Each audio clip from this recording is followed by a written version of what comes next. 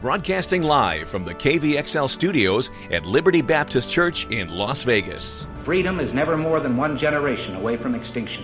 The Friddle Show with Crystal Heath. I've said that we must be cautious in claiming God is on our side. I think the real question we must answer is, are we on His side? Faith, family, freedom. For me, it's very simple. I think we've got to get the country back on the right track with the most inspiring agenda. A voice in the desert. Now, here's Crystal Heath.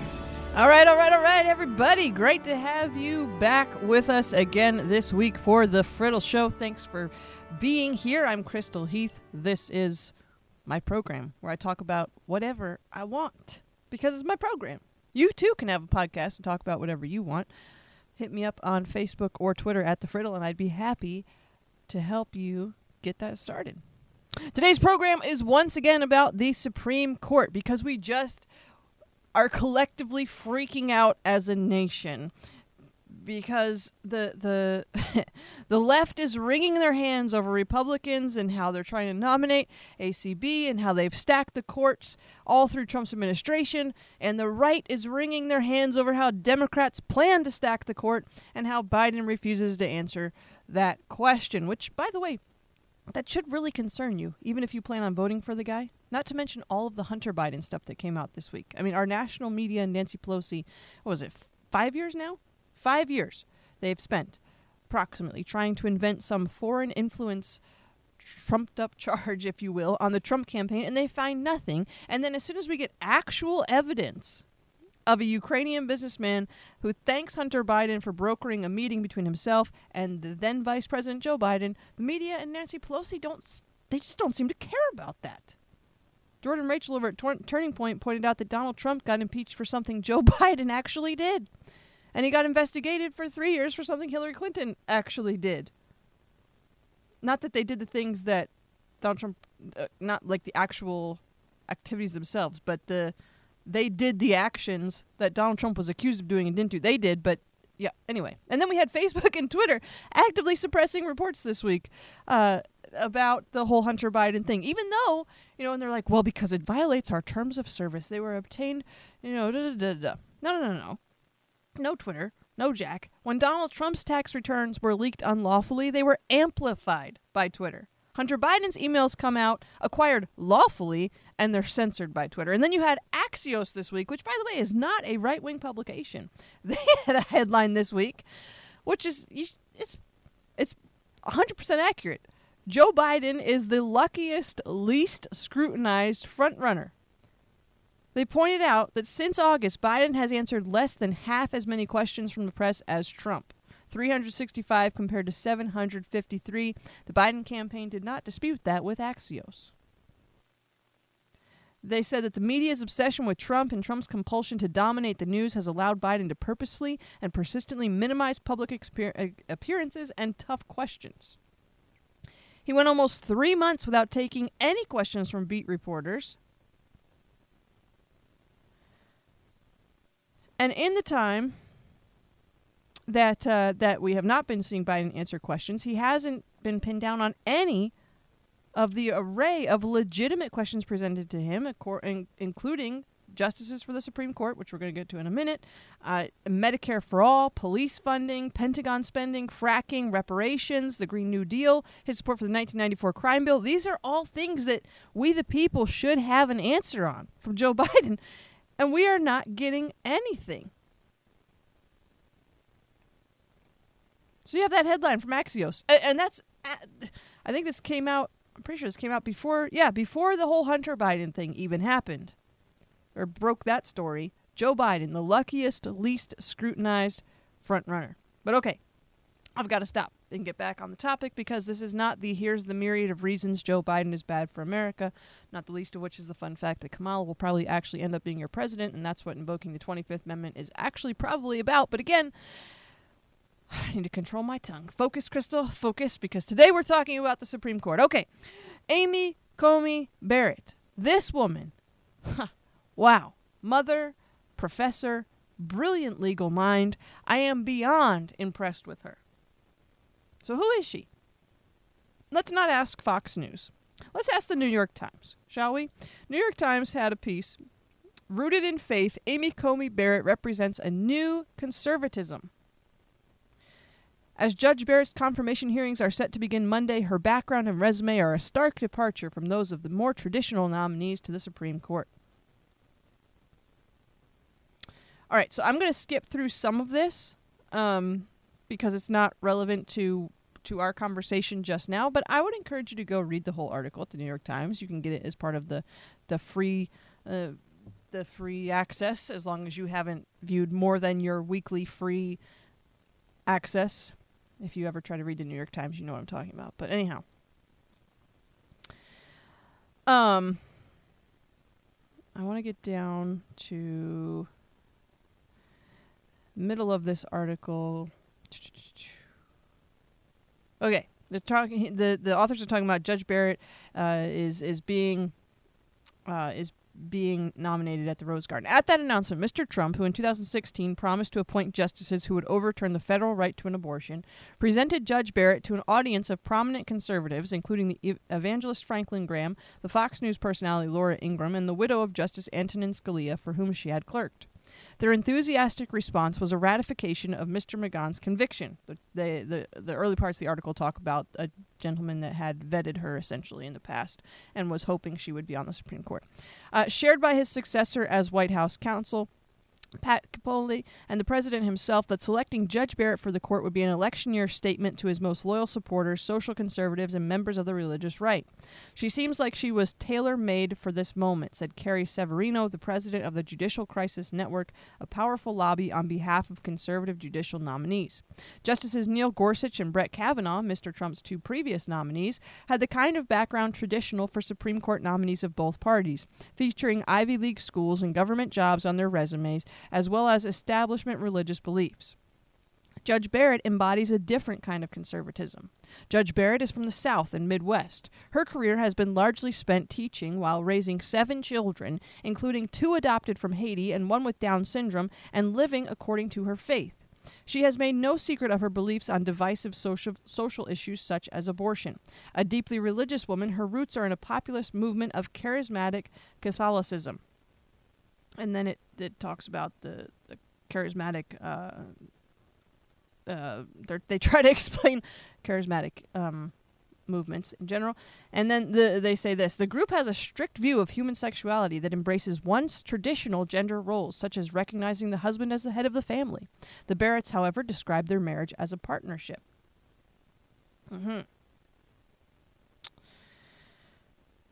To Judge Barrett's critics, she represents the antithesis of the progressive values embodied in Justice Ginsburg, her life spent in a cocoon of like-minded thinking that in many areas runs counter to the views of a majority of Americans. She has made clear she believes that life begins at conception and has served in leadership roles for people of praise. They talk about that earlier as one of the groups she's been affiliated with religiously. And her children's school has said in its handbook that marriage is between a man and a woman. Her judicial opinions indicate broad support for gun rights and an expanded role for religion in public life. Amy Coney Barrett is everything the current incarnation of the conservative legal movement has been working for.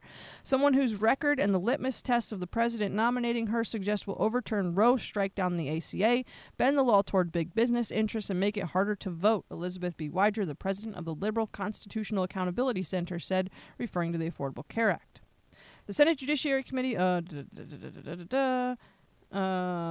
they talk about cases that could be heard. She will represent a rising conservatism subtly different from what the court's 5 other Republican appointees embody.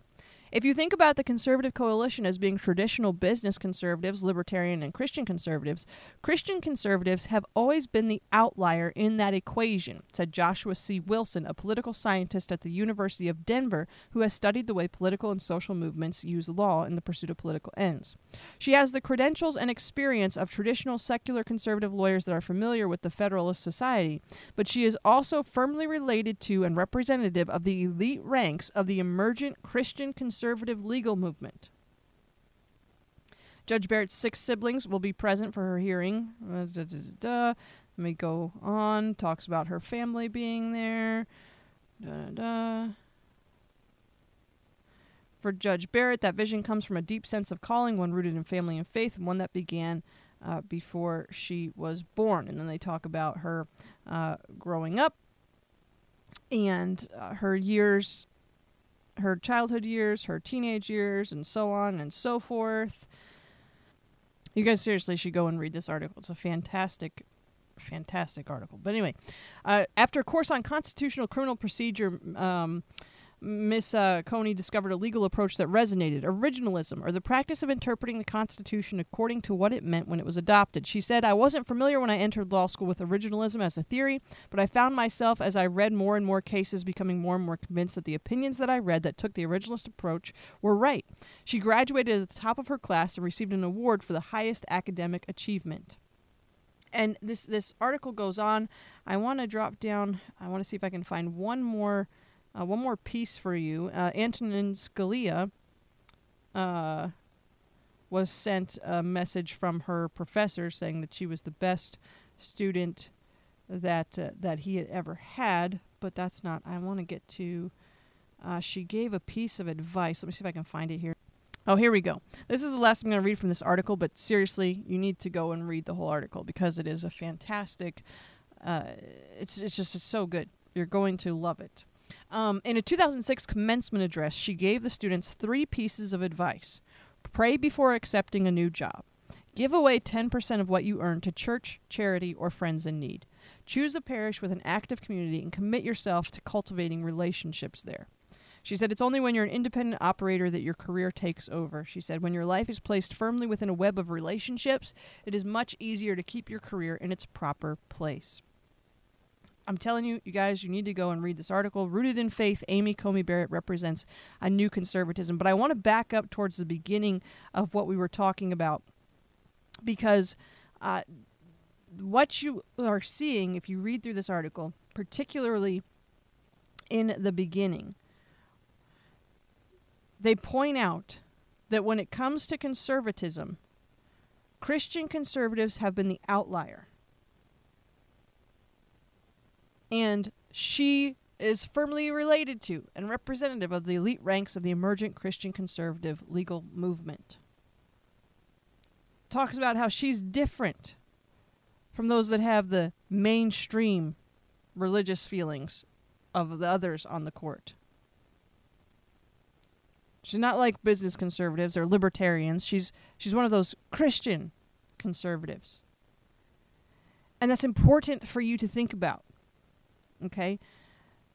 Because they're saying that she's different, and that difference is what concerns them. That difference is what they are worried about. She's dangerous to the left because she's a Christian who actually believes what the Bible says. Or should I say a conservative who is a Christian who actually believes what the Bible says. And, that traditional stuff. And that is the traditional stuff that to them makes her dangerous.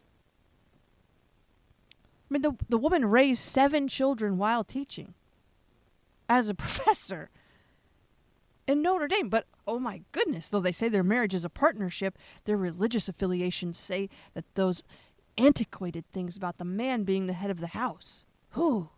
Yes, feminists, clearly the woman who raised 7 children while teaching at Notre Dame and serving on an appellate court has been oppressed because of misogyny. If only her life were not so terrible, she could do great things like serve on the Supreme Court. I mean, seriously, people, we should be celebrating this woman. She is absolutely incredible. And at the hearing this past week, she used 0 notes. She took 0 notes. She maintained her composure through ridiculous questions like, have you raped anyone? I mean, what is that? Like, imagine if a debate moderator had asked Kamala Harris that question. Imagine the outrage. Okay, I'm just saying we should be consistent then. People say, well, it is consistent because it was asked of Brett Kavanaugh. No. No, if you're going to ask that question to Amy Coney Barrett, then that question should be asked to Kamala Harris. I mean, come on. Or should I say, come on, man. But even beyond that, Kamala, let's talk about Kamala for a second. Kamala does the video questioning. I'm sorry. I'm trying to curb my sarcasm. Okay. I need to just pause for a second here. All right. Kamala calls in to do video questioning. And it was absurd. It was not about finding out if Judge Barrett is a good judge who interprets the Constitution as it is meant to be interpreted and applies the Constitution as it is meant to be applied. No, that's not what it was about. This was a campaign ad. This was Kamala Harris trying to have some gotcha moments to be able to say, look, see what Trump is trying to do with his nominee? Even though, they won't tell us who their nominees would be. But it was a campaign ad. And some of this stuff, it just good grief. Actually, you know what? I'm going to let you listen to one part. In case you miss this, I want you to hear a part of this questioning that'll help you understand what I'm talking about here. Hang on one second. Let me get it pulled up. Okay, here. I got it. Listen to this. Do you accept that COVID-19 is infectious? I think, yes, I do accept that COVID-19 is infectious. That's something of which I feel like, we could say you take judicial notice of. It's an obvious fact, yes. Do you accept that smoking causes cancer? I'm not sure exactly where you're going with this, but, the notice that smoking causes... The question is what it is. You can answer it if you believe yes or no. Senator Harris, yes, every package of cigarettes warns that smoking causes cancer. And do you believe that climate change is happening and is threatening the air we breathe and the water we drink? Senator, again, I was wondering where you were going with that. You have asked me a series of questions that are completely uncontroversial, like whether COVID-19 is infectious, whether smoking causes cancer, and then trying to analogize that to eliciting an opinion on me that is a very contentious matter, opinion from me that is on a very contentious matter of public debate. And I will not do that. I will not express a view on a matter of public policy, especially one that is politically controversial, because that's inconsistent with the judicial role, as I have explained. Thank you, Judge Barrett. And you've made your point clear that you believe it's a debatable point. And you can go and you can watch Kamala's whole questioning of this, but this is just outrageous, you guys. She was so smug. And I don't mean to be rude here, but no, I'm not going to say it. All I'm going to say is that ACB is one of the most accomplished women I have ever heard of. And Kamala Harris is there being all snide. What is this? What in the world does climate change have to do with serving on the Supreme Court? Why are you trying to have this gotcha moment? Why are you not trying to find out if she governs, if she makes decisions and determinations based upon the Constitution and legal precedent, not your opinion about climate change? She's like, let me set you up with, so you believe that COVID-19 is infectious and you believe that smoking causes cancer, but you don't believe in No, the whole thing was literally a Biden-Harris commercial. Quite frankly, I'm at the point where, if Joe Biden becomes president, okay, whatever. I'm not a fan, and I'll tell you in a few weeks. I've got a podcast coming up that some of you are really going to like. I'll explain who I'm voting for and why, okay? But I fear for my country if Kamala Harris ever sits behind the Resolute desk. Am I allowed to say that because I'm a woman, or am I not allowed to have an opinion on her because I don't know. But she comes across as angry and as bitter, and her record of service is, shall we say, less than stellar. Yes, I understand that Trump is not like this beacon of graciousness and gentlemanliness. I never said that. But I don't know how you could possibly not see that Kamala is angry and bitter. I agree. Trump is no gentleman, and he is not gracious. I'm right there. But if you want to sit there and tell me that Kamala is some sort of impressive, accomplished woman, no, she's not. Look at her record in California. It's abysmal. It is abysmal. That is why she was one of the first people to drop out of the Democratic presidential primary. Guys, this woman, you do not want her as your president. And if Joe Biden becomes president, Kamala Harris will be your president. I believe that with my whole heart. I did a whole podcast on Kamala, talking about her record and all of that. I'm not gonna go rehash all that now. You can go back and listen to it. But this woman is not a moderate. Okay? And that's what they're pushing with Joe Biden. I don't believe Joe Biden is moderate, but at least he pretends to be. And quite frankly, I'm also not even sure that Joe Biden would try to stack the courts, but I would be shocked if Kamala did not. Anyway, ACB is smarter than me. Anybody that watch these hearings probably would be willing to admit that she's smarter than them too. This woman is incredible. And it was so refreshing. Instead of hearing about fake parties and phony scandals, even though they tried to get some in there, we have seen over and over again this past week an honest, competent, hardworking, successful mom and legal mind demonstrate how a no-nonsense judge would handle a seat on the Supreme Court. And adding her to the Supreme Court is not court packing or court stacking, whichever term you've heard used. What Democrats have suggested is court packing. Biden has failed to comment in this campaign on court packing. Democrats have attempted to redefine what court packing means in recent days. So let me try to break this down for you, okay?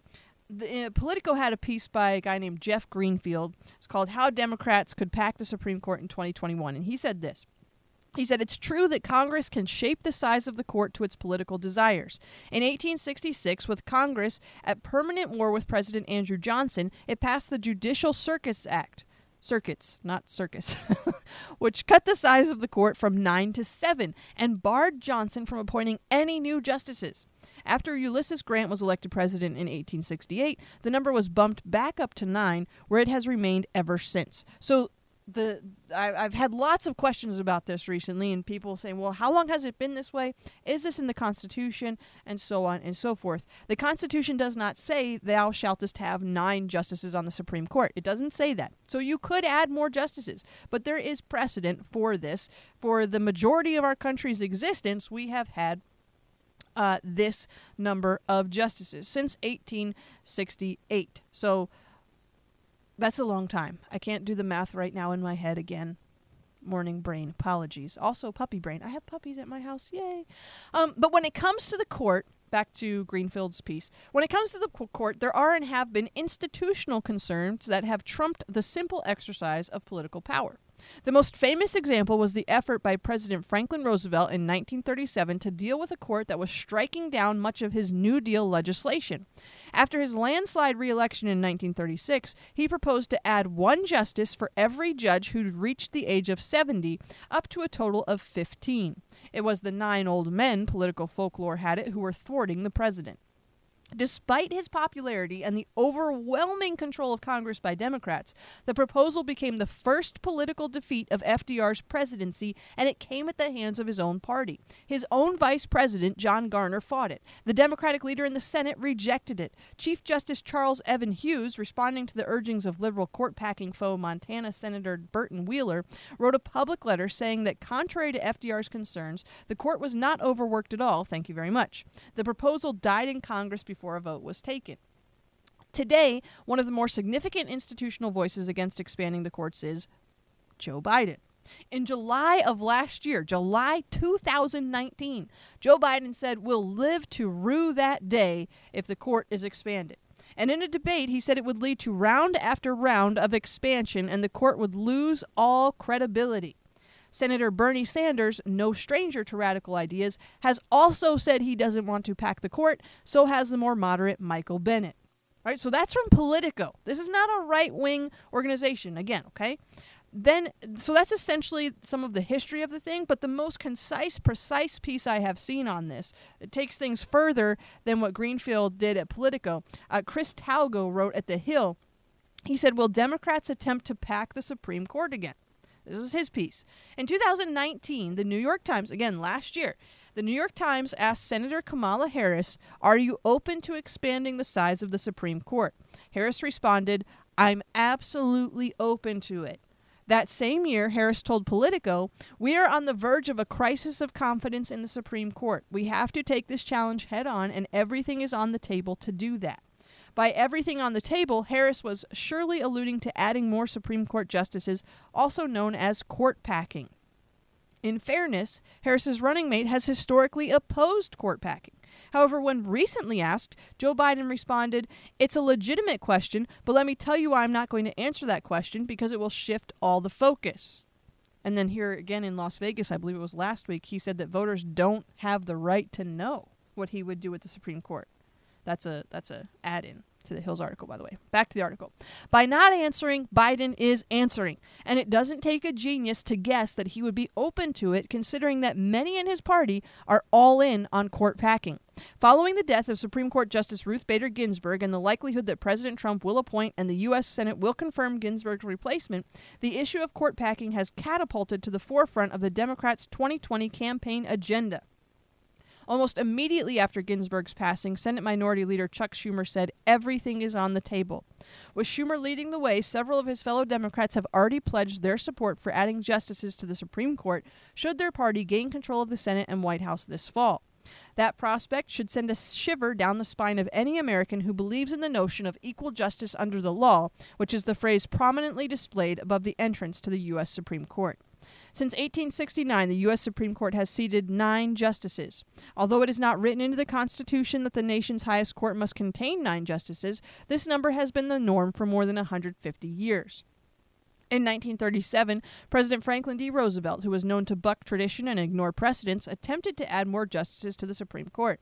After the court ruled that many of FDR's New Deal programs were unconstitutional, which they were, FDR grew frustrated and floated the idea of adding up to 6 new justices.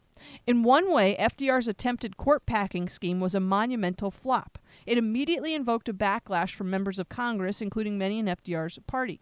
Long story short, FDR's vision of a 15-member, mostly liberal Supreme Court never came to fruition.